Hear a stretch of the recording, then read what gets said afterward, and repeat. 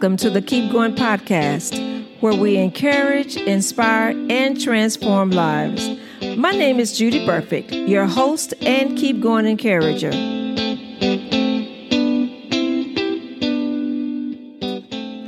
Hello, and welcome to the Keep Going podcast, where we seek to encourage, inspire, and transform lives. I want to thank you for tuning in this week as we near the end of yet another amazing year. For the month of December, we're going to do a mini series on leaving those things behind as we enter into 2024. Those things that actually do not serve us. Actually, they tend to hinder us. As this year of 23 draws to a close, many individuals are looking back, reflecting, taking inventory of how this year has gone for them. They look at what goals or commitments were met, changes that were made, and how they would like to move into 2024. This is a time also when it becomes easy to measure or compare your results. There's this tendency to compare yourself to others and what they've accomplished or how they appear to have everything going for them because they look successful. Then you begin to question yourself or be concerned about how others will view you. You wonder what is being said or why it is that you don't feel as if you can ever measure up. This is also a time of asking yourself, what have I been carrying all year, or in some cases for many years, that I want to unload? They bear no benefit to me. They're not serving me. In fact, it is extra weight that continue to hinder my progress. So before we enter into the new year, I wanted to encourage you to leave those things behind that's hindering you from being all that God has called you to be and to do. The author of Hebrews in 12:1 says, he encourages us to throw off everything that hinders. One of the tremendous weights that many individuals carry is the need to be approved by others. And this is what this particular podcast is.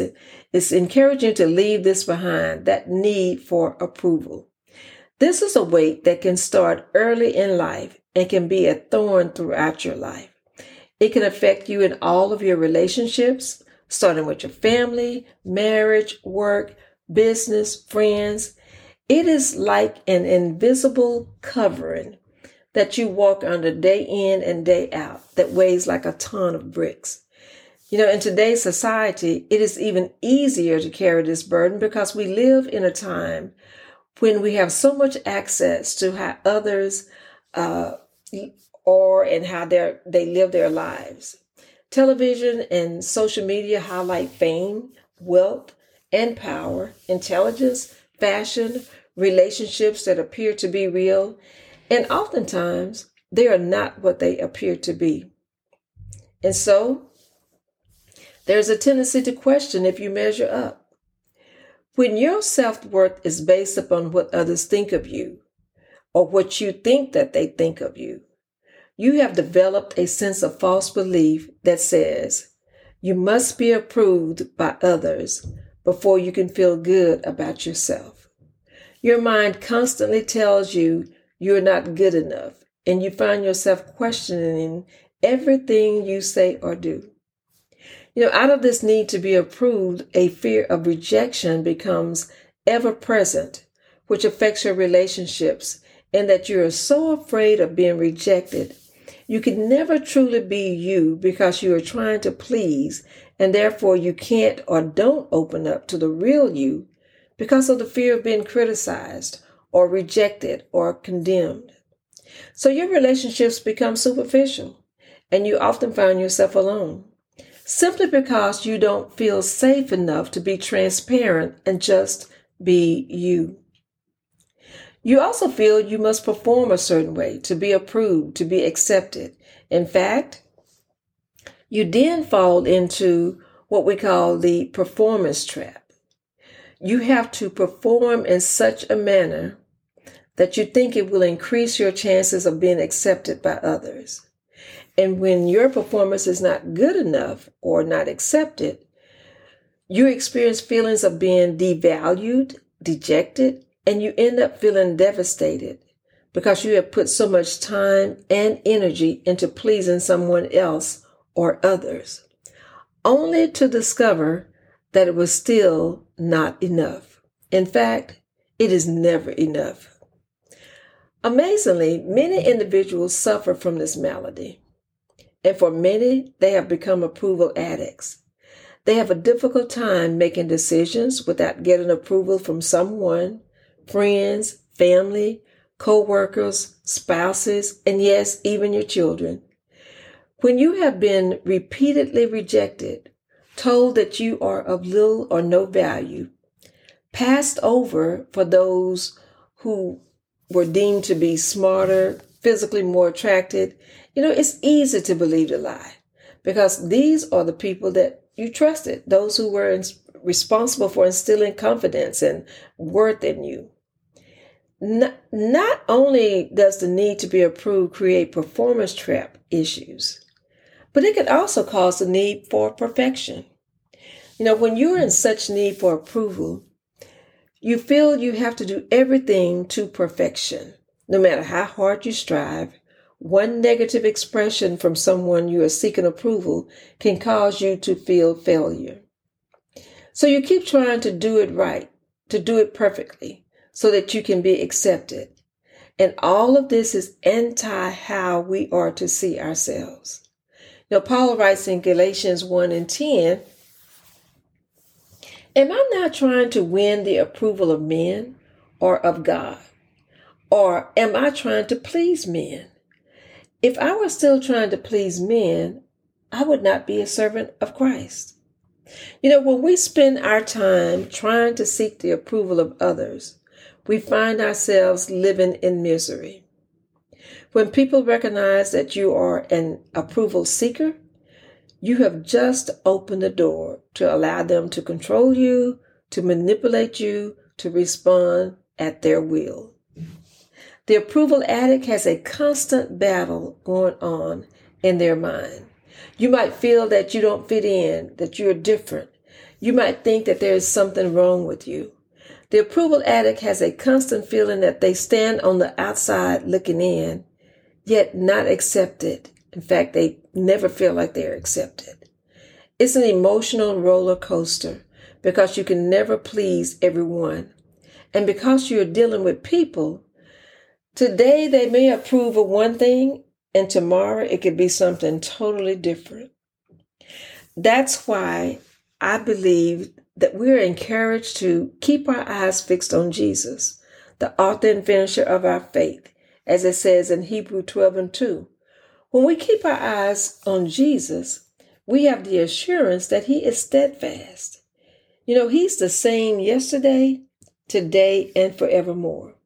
He loves us unconditionally, and our worth is in him and him alone. Paul says in Romans 8:1, now there is now no condemnation for those who are in Christ Jesus. The approval addict lives a life of bondage, always controlled by the thoughts and the approval of others. But Christ came to give us freedom from all the things that hinder us. Our worth is in him and from him. And when we know the truth, we do not have to believe the lie of the adversary, for it is the truth that will set us free. But not only does the need for approval lead you into the performance trap and perfectionism, but it can also lead you or cause you to procrastinate. When you have to have the approval of others, you will find yourself hesitating to make a decision, questioning your decisions, second-guessing your actions to the point that you delay or procrastinate taking action. You are so concerned about what others may think or say that you fail to trust your own judgment.